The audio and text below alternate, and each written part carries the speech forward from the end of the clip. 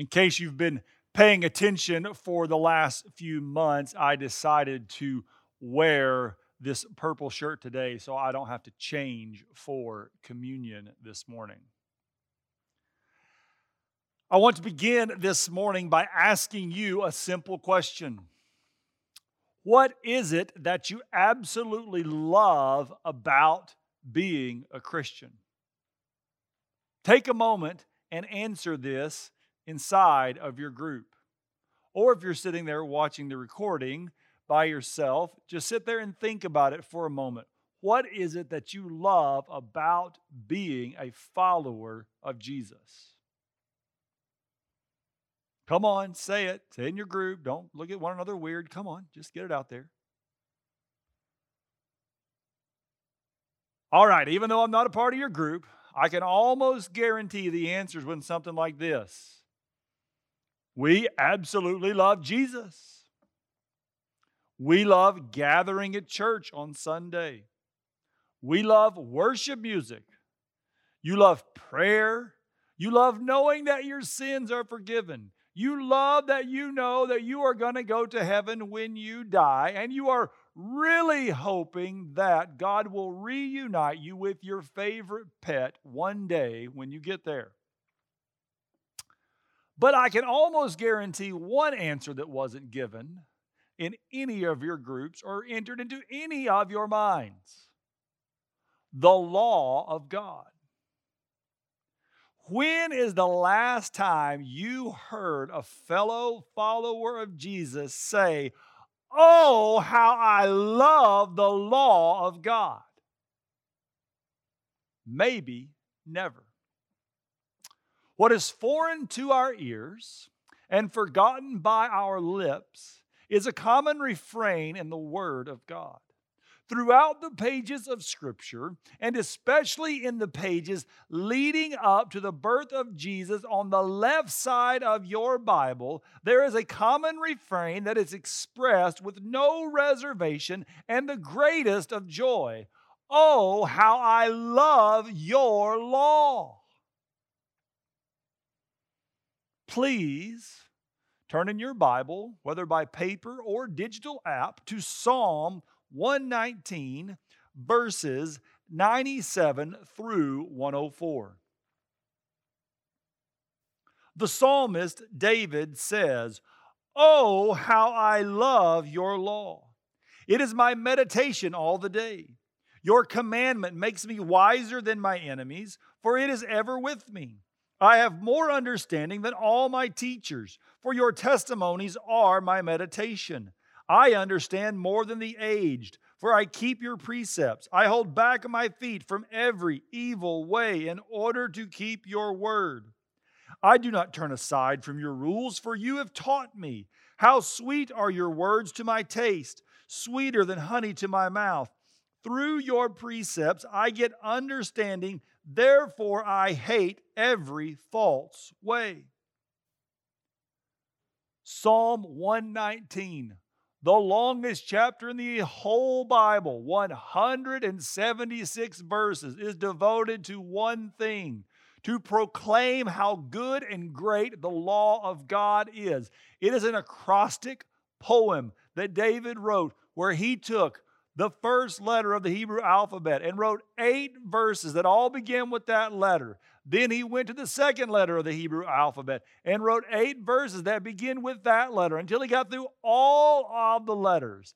And David could not run out of good and great and wonderful things to say about the law of God. But this is not the only place that David proclaims how wonderful and spectacular the law of God is. Look at Psalm 19, verses 7 through 14. The law of the Lord is perfect, reviving the soul. The testimony of the Lord is sure, making wise the simple. The precepts of the Lord are right, rejoicing the heart. The commandment of the Lord is pure, enlightening the eyes. The fear of the Lord is clean, enduring forever. The rules of the Lord are true and righteous altogether. More to be desired are they than gold, even much fine gold. Sweeter also than honey and drippings of the honeycomb. Moreover, by them is your servant warned. In keeping them there is great reward. Who can discern his errors? Declare me innocent from hidden faults. Keep back your servant also from presumptuous sins. Let them not have dominion over me. Then I shall be blameless and innocent of great transgression. Let the words of my mouth and the meditation of my heart be acceptable in your sight, O Lord, my rock and my redeemer. So why all this talk about the law this morning? And it's because here in a few weeks, we are going to embark on a new sermon series out of 1 Timothy. We have subtitled 1 Timothy, Instructions to a Young Church. And in the first sermon, in the 8th verse of the first chapter, we are going to come to this verse which says, "Now we know that the law is good if one uses it lawfully." Kevin is going to answer this question of how to use the law lawfully in a few weeks. But as Kevin and Theo and I were discussing the sermon series, we asked ourselves, do people even know what the law of God is? Do they even know how to interact with the law of God? And so we decided that we needed a prequel of 2 sermons to build a foundation for our church so that we can instruct you according to what Paul is going to tell you and how you can use the law lawfully. So in this week, we are going to spend our time asking this question and answering this question: why don't we love the law of God? And then in 2 weeks, when I come back to preach, we are going to look at this statement, why we should love the law of God. Now, before I go on to answer question 1 about why don't we love the law of God, I want to inform you of the intent and focus by which we will be speaking today about the law of God. When some people talk about the law of God, they mean the first 5 books of the Bible, which contains the narrative sections of Scripture as well as the 613 commandments. We're talking about Genesis, Exodus, Leviticus, Numbers, and Deuteronomy. This is more famously known by a single word called the Torah in Hebrew, which means law or instruction or rule. Sometimes when people speak about the law of God, they are referencing the 613 commandments alone that Hebrew scholars have identified are the things that God says we can, cannot, should, and should not do as His covenant people. Some people, when they talk about the law of God, they will limit it down to the 10 commandments.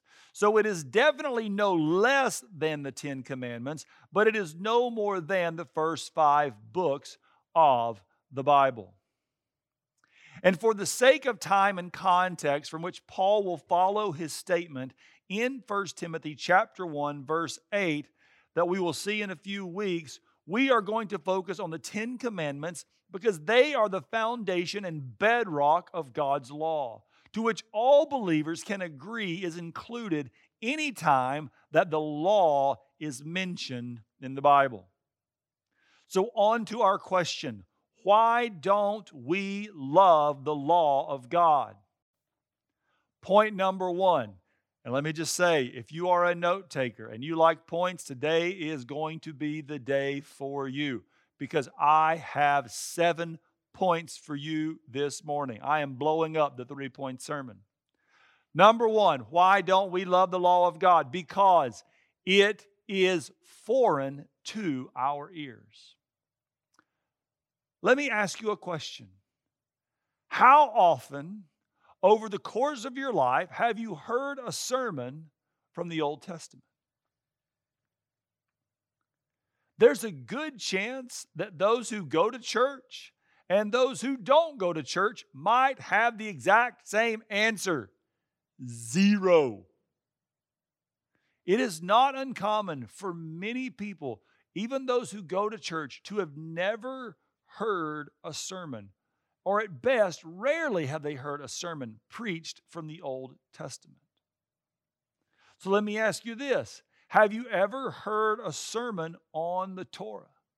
Have you ever heard a series of sermons coming out of the first 5 books of the Bible? The foundational covenant that guided the daily lives of Jewish people and the nation of Israel, to which the biblical story is built upon. When is the last time you heard a sermon on the 10 Commandments? A podcast, any teaching whatsoever? Because the law of God is foreign to our ears, it is also foreign to our minds. When is the last time that you, as an individual, spent any time whatsoever pondering the 10 Commandments? How many of you could name all 10 commandments? If we pause the video right now and we put you on the spot and we told you your college degree was on the line or your next job promotion was on the line, could you name the 10 Commandments? A recent poll shows that only 14% of America can actually name the 10 Commandments. Let me say this to you. You can't love what you don't know. Imagine this scenario with me for a moment. My wife and I have been married for 17 years and 2 months, and we met 1 year from the day we got married. June 7th, 2002 is the day we met. We met at a spiritual retreat in West Africa in Salih, Senegal, at a resort on the beach. That is where we first came into one another's presence. But I want you to imagine that before she and I met, her roommate, Lee, who was her best friend at that time, imagine that Lee came up to me and she said, "Daniel, don't you just love Leah?" And I would say, "No, I don't even know her." But she may go on to say, "Daniel, she is the most wonderful, spectacular human being that God has ever created on the female side of the human race." And she could go on and on about how great and godly and good she is, but it would do nothing to move my heart to say, "Wow, I love that woman." But now, having gotten to know her and to be in her presence for the last 18 plus years, I can now wholeheartedly agree with that statement that my wife is the most spectacular female that God has ever happened to create. I would say I love her. She is wonderful. She is spectacular. I can now see everything that Lee would have seen in that scenario. And it's because I know her. I love her because I know her. And it may be in the fact that you and the church as a whole, we do not love the law of God because we don't know the law of God. So therefore, in case you have never been introduced into the law of God and your ears have never heard the law of God, the foundational 10 Commandments given to the people of Israel at Mount Sinai, I am going to read them for you today. Exodus 20, verses 1 through 17. And God spoke all these words, saying, I am the Lord your God who brought you out of the land of Egypt, out of the house of slavery. You shall have no other gods before me. You shall not make for yourself a carved image or any likeness of anything that is in heaven above, or that is in the earth beneath, or that is in the water under the earth. You shall not bow down to them or serve them. For I, the Lord your God, am a jealous God, visiting the iniquity of the fathers on the children to the third and fourth generation of those who hate me, but showing steadfast love to thousands of those who love me and keep my commandments. You shall not take the name of the Lord your God in vain, For the Lord will not hold him guiltless who takes his name in vain. Remember the Sabbath day to keep it holy. 6 days you shall labor and do all your work, but the seventh day is a Sabbath day to the Lord your God. On it you shall not do any work, you or your son or your daughter, your male servant or your female servant or your livestock or the sojourner who is within your gates. For in 6 days the Lord made heaven and earth, the sea, and all that is in them, and rested on the seventh day. Therefore the Lord blessed the Sabbath day and made it holy. Honor your father and mother, that your days may be long in the land that the Lord your God is giving you. You shall not murder. You shall not commit adultery. You shall not steal. You shall not bear false witness against your neighbor. You shall not covet your neighbor's house. You shall not covet your neighbor's wife, or his male servant, or his female servant, or his ox, or his donkey, or anything that is your neighbor's. Now that you have been introduced to the 10 Commandments, I hope and pray that you grow to love them. Reason number 2 why we don't love the law of God is because we don't like being told what we can and cannot do. Commandment number 1 tells us that you shall have no other gods before God Himself. This commandment, taken to its logical conclusion and expanded in all of what it contains, tells us this. It tells us who we can and cannot worship. Commandment number 2 tells us how we can worship. Commandment number 5 tells us whom we must give honor, that we owe our parents honor just because they are our parents. And Commandment 10 says you cannot covet. Guess what? That means you can't covet someone else's life on Instagram. You can't covet someone else's home on HGTV. You can't covet someone else's grade. You can't covet someone else's job, someone else's smarts, someone else's girlfriend or boyfriend, or the food that they get to post in their photo. The scripture is very clear that it is okay to wish to have a big house, but it is not okay to wish you had someone else's big house. Each and every time we as human beings desire something that someone else has, are we not coveting what God has given them? How often do we break this commandment of covetousness each and every day in our lives? And because of that, we don't like being told what we can and cannot do. But even if it were just as simple as obeying these commandments, and polls have shown that people actually think they are really good at obeying and keeping these commandments in their daily lives, Jesus expands upon the commandments themselves and gets to the heart of the issue in the greatest sermon ever preached, in the Sermon on the Mount, in Matthew chapter 5 and Matthew chapters 5 through 7. And Jesus says it is more than just being obedient to the commandment, but it is the heart underlying the commandment. And if we go and we dive in and read what Jesus says as He expounds upon these commandments of God, we will often find that we do not like what we see, because Jesus exposes our hearts when it comes to obedience to the 10 Commandments, and He shows us how short we fall.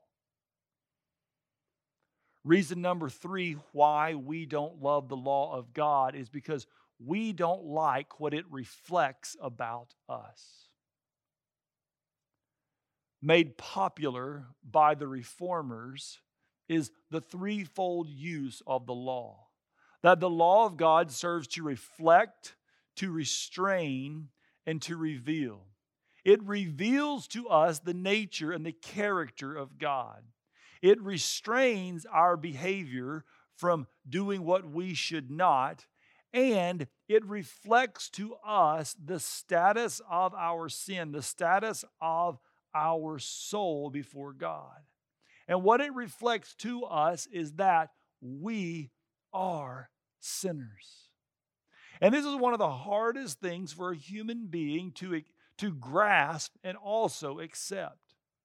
And so the next time you hear a politician, a celebrity, or anyone that has a grand public persona, someone who has fallen from grace, someone who has done something really bad, I want you to listen to the words that come out of their mouth. And I can almost 100% guarantee they will say something like, I made a mistake, and I am sorry for the mistake that I made.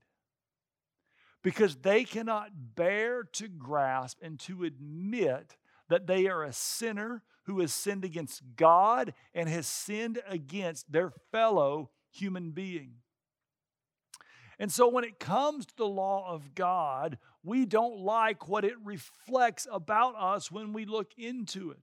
Because as we go through Scripture, we find verses for those who have broken the law where Jeremiah 17:9 says that the heart is deceitfully wicked and beyond cure. Isaiah 64:6 that says all of our righteous deeds are like dirty minstrel cloth in the sight of God.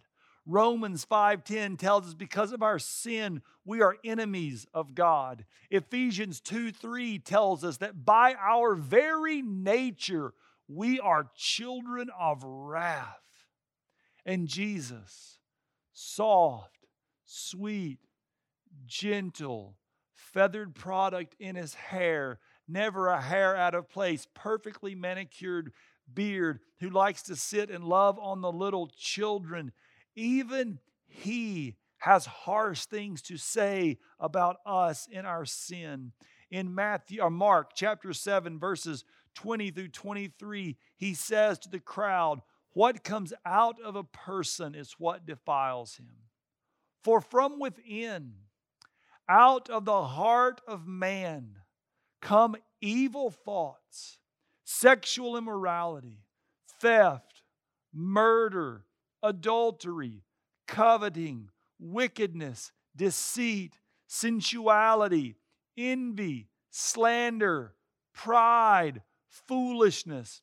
All these evil things come from within, and they defile a person. When is the last time that you called your own sin evil? When is the last time you heard someone else call someone else's sin evil? We will avoid that term with all that we can. Well, sure, we put Jeffrey Dahmer in the category of evil, and those who have committed mass murder in the category of evil. But we cannot dare to put the average, everyday human being into the category of evil, though here Jesus just says that's exactly what our sin is and what we are when we sin against God. We do not like what the law of God reflects about us. Point number 4 of why we don't love the law of God is because we've probably had a bad experience.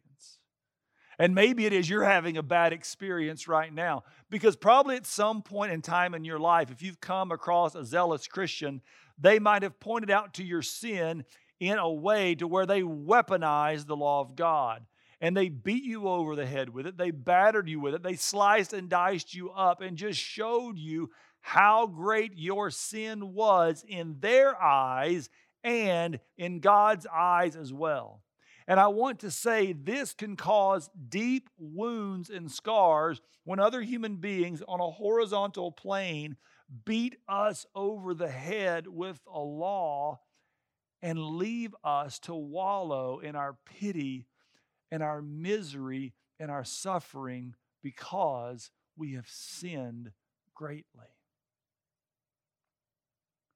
So just to recap so far, the reasons we don't love the law of God is because we don't know it. We don't like being told what we can and cannot do. If we have looked into what we don't like, what we see when we look in the mirror of the law, someone along the way has weaponized the law to make me feel really bad about myself. And if that weren't enough, almost everything we've ever heard on the subject of the law tends to shade or state directly that to promote the law is legalism. And though we may not know exactly what that means, it sounds really bad. So point number 5 of why we don't love the law of God is because we've been told that to adhere to or to follow or to stress the law would be legalism. I'm going to give you a very simple, basic definition of legalism this morning, and hopefully it appears on the screen before me. Legalism is attempting to be justified through obedience. What the Bible says is humanity's greatest problem is that it has sinned against a holy God and has been declared guilty. And what it needs in order to be reconciled to God is to be put into right standing. To say, you are not guilty. You need to be justified.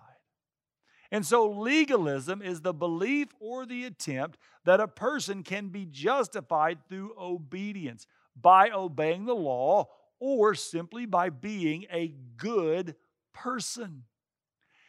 And this happens to even the most irreligious people in the world. Because if you ask them, if there is a God that exists, and you go and you stand before Him one day, and He were to ask you, why should I let you into heaven? What is your plan? And almost every single time you will get this answer. Because I am a good person. Because my good deeds will outweigh my bad. Folks, this is legalism. Any attempt at trying to be justified by the things you do is the definition of legalism. The point is to save oneself. It is good works without believing that God justifies us by faith alone. John Piper issues a simple explanation when he says, the essence of legalism is when faith is not the engine of obedience.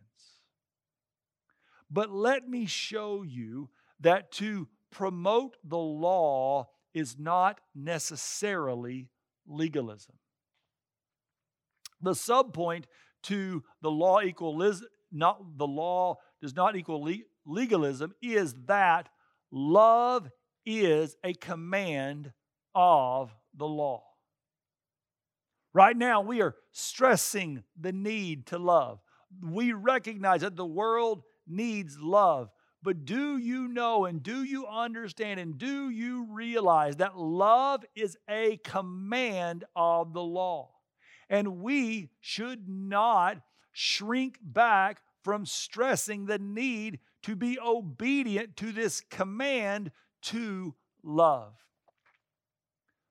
Look at the Word of God in Deuteronomy chapter 6, verses 4 through 6.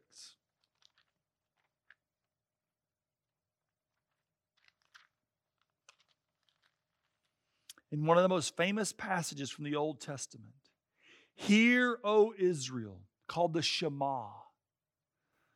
Hear, O Israel, the Lord our God, the Lord is one. You shall love the Lord your God with all your heart and with all your soul and with all your might. And these words that I command you today shall be on your heart. Jesus, when he was walking on this earth, was asked by the scribes and the Pharisees, "Teacher, what is the greatest commandment in the law?"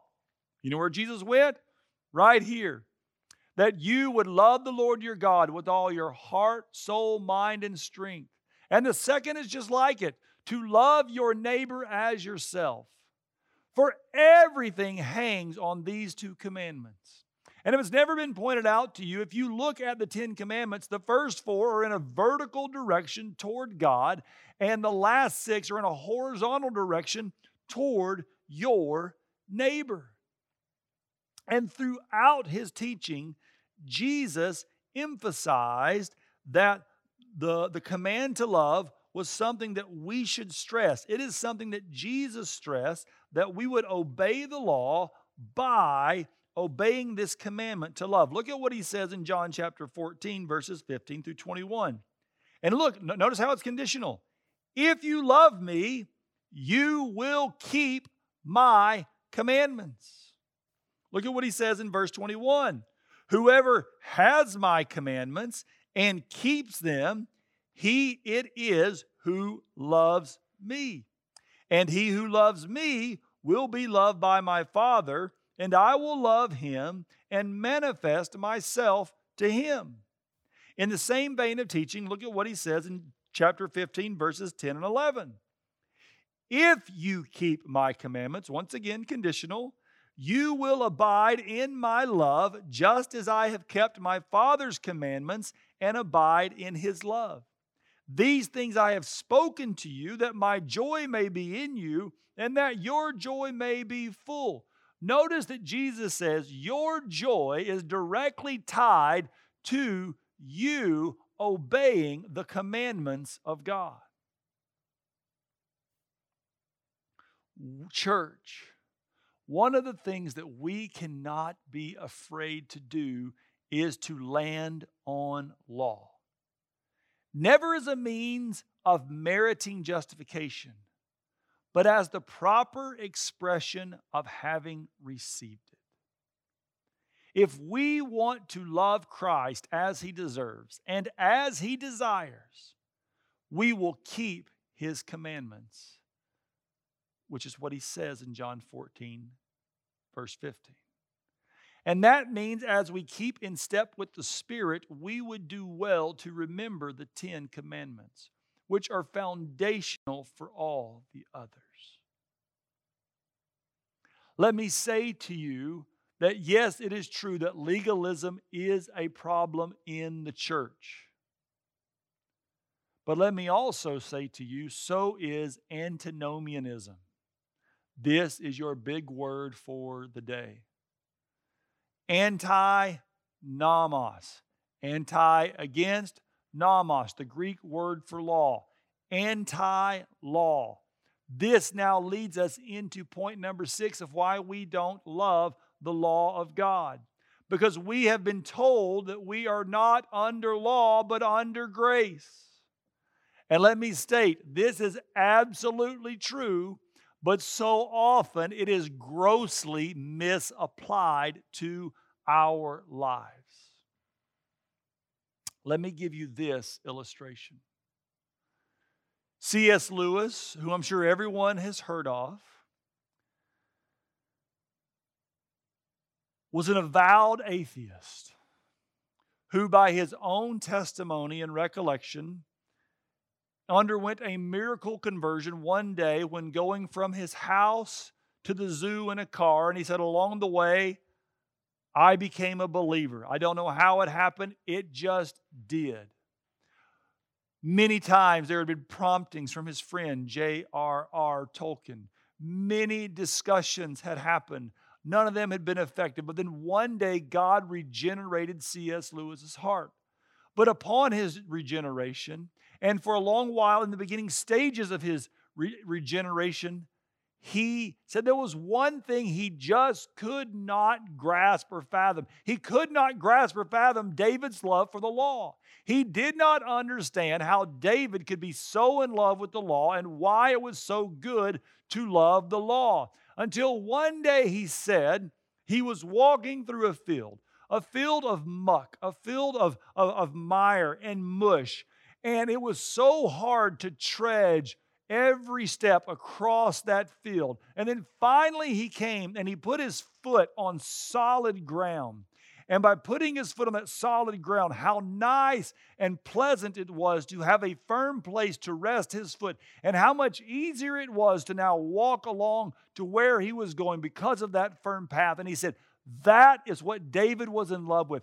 That is why David loved the law. And that is why we should love the law. It is because the law of God is a firm place for us to put our feet and to walk along this life. That's why so many times in the Psalms, when talking about the law of God, that it is a level path. It is not up or down. It is not crooked. It is a straight path. It is a light unto our path. All of these wonderful things is because the law of God is the firm place that we can put our feet so that we can walk in this life. And that's why Jesus says you should obey it. And that's how your joy can be full, by obeying the law of God. But let me say, what we felt about the law was accurate before our conversion, and what many people feel, because the law rests on top of us. The weight of the law crushes us. It's kind of like being buried alive, but yet we're buried dead, but yet we are kind of alive. And its weight is upon us. There's nothing we can do to get out from under its weight. But the moment that God enacts regeneration into our life, the moment God infuses our life with faith, and we are resurrected and we spring to life from the dead, it's not as if we do away with the law, but now we walk on top of the law as the firm foundation for our lives, by which we can live lives that we know are pleasing to a holy God. The law no longer crushes us, but is now the foundation upon which we can walk to live a joy-filled life. And in his book, The Ten Commandments, which I would highly recommend, Kevin DeYoung says this. He says, I don't hear anyone saying, let's continue in sin that grace may abound. And if you're familiar with the Bible, Romans 6:1, Paul addresses this issue that we've been given all of this grace. And some people are saying, well, let's just sin so that grace may abound, because now we know that our sin can never go further than God's grace. So let's just see how gracious this God will be. And he said, well, we don't normally hear that in church. Some places you hear it, it's a little bit crazy. And he says, that's the worst form of antinomianism. But he says, strictly speaking, antinomianism simply means no law. And some Christians have very little place for the law in the pursuit of holiness. One scholar says about an antinomian pastor from 17th century England, he believed that the law served a useful purpose in convincing men of their need of a Savior. Nevertheless, he gave it little or no place in the life of a Christian, since he held that free grace is the teacher of good works. Now, let me say, this is most often how people deal with the law today. They will tell you the purpose of the law is only for showing you your need of a Savior. And let me say to you, it is necessary to see the law, so it helps you see your need of a Savior. But the law does not end there. He goes on to say, emphasizing free grace is not the problem. The problem is in assuming that good works will invariably flow from nothing but a diligent emphasis on the gospel. And this happens all the time in the church. You just need more gospel, more gospel, more gospel. He says the irony is that if we make every imperative into a command to believe the gospel more fully, we turn the gospel into one more thing we have to get right, and faith becomes the one thing we need to be better at.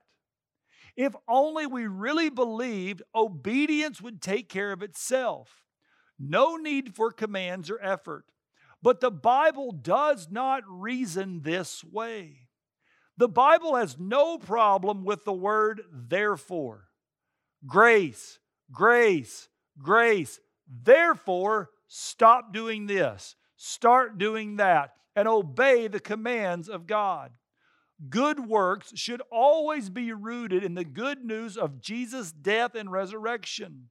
But I believe we are expecting too much from the flow and not doing enough to teach that obedience to the law from a willing spirit, as made possible by the Holy Spirit, is the proper response to free grace. He goes on to say, for as much as Martin Luther derided the misuse of the law, he did not reject the positive role of the law in the believer's life. The Lutheran formula of concord is absolutely right when it says, we believe, teach, and confess that the preaching of the law is to be urged with diligence, not only upon the unbelieving and impenitent, but also upon true believers who are truly converted, regenerate, and justified by faith.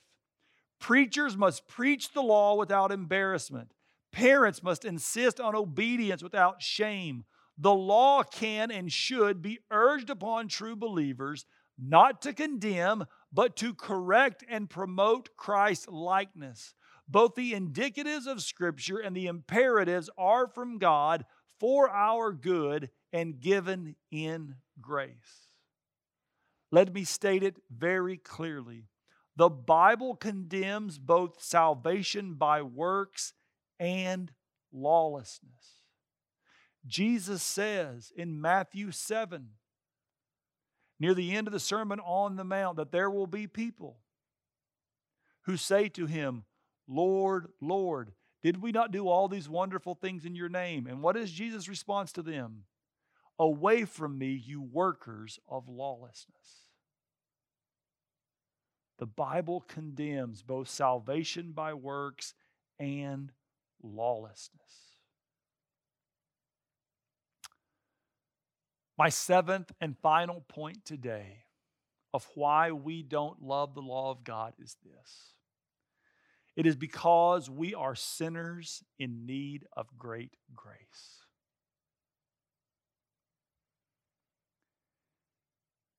It is really hard to admit the depth of our sin.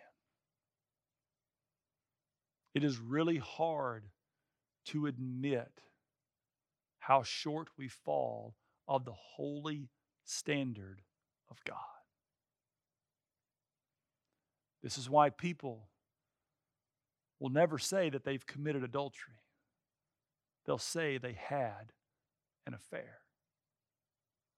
We just can't admit to ourselves that we are sinners. But let me say to you today, if you are watching this, the first step in becoming free is to admit that you are a sinner before a holy God. And that because you are a sinner before a holy God, you are in desperate need of great grace.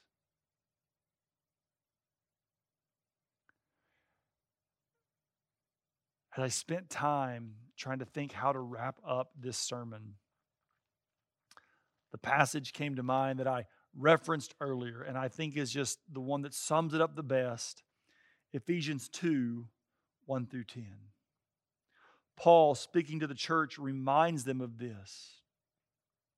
And you were dead in the trespasses and sins in which you once walked, following the course of this world, following the prince of the power of the air, the spirit that is now at work in the sons of disobedience, among whom we all once lived in the passions of our flesh, carrying out the desires of the body and the mind, and were by nature children of wrath, like the rest of mankind. It is hard to admit, if you are not a follower of Jesus, that you are dead in your trespasses. If you are not a follower of Jesus, it is hard to admit that you are currently following the prince of the power of the air, Satan. It is hard to admit that you are living according just to what you want to do, and because of that, you have proven by your nature you are a child of wrath. And church, for you who are believers, it may have taken you a really long time to accept that fact. But take hope. Grab hope. Hold on to hope in the most magnificent way, because after those 3 verses stating how horrible our condition is, how hopeless it seemed, on these 2 words, everything changes when Paul says, but God. But God, being rich in mercy, because of the great love with which He loved us, even when we were dead in our trespasses, made us alive together with Christ. By grace you have been saved, and raised us up with Him and seated us with Him in the heavenly places in Christ Jesus, so that in the coming ages He might show the immeasurable riches of His grace and kindness toward us in Christ Jesus. Church, do you see this hope? Do you hear this good news emanating from the Word of God? That God, and God alone, nothing to do with you, God alone had mercy upon you.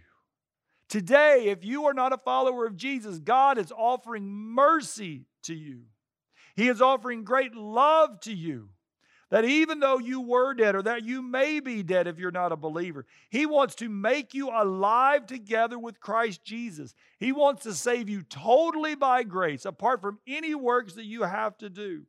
And look what He says. And I want to say this especially to you if you are a believer of Jesus and you are really struggling with sin. If you are in the depths of some of the greatest sin in your life and you are struggling to overcome it and you are overwhelmed by guilt and shame, even though that has all been washed away, and the Bible says that God has forgotten your sins. He has thrown them into the sea of forgetfulness. They are as far as the east is from the west. I want you to remember, even in the state of your great sin, He says, He has already raised you up with Him. He has already seated you in the heavenly places in Christ Jesus. And His plan for you, even though you may be struggling mightily, is that forever and ever and ever that He could show you and will show you the immeasurable riches of His grace and kindness toward you in Christ Jesus.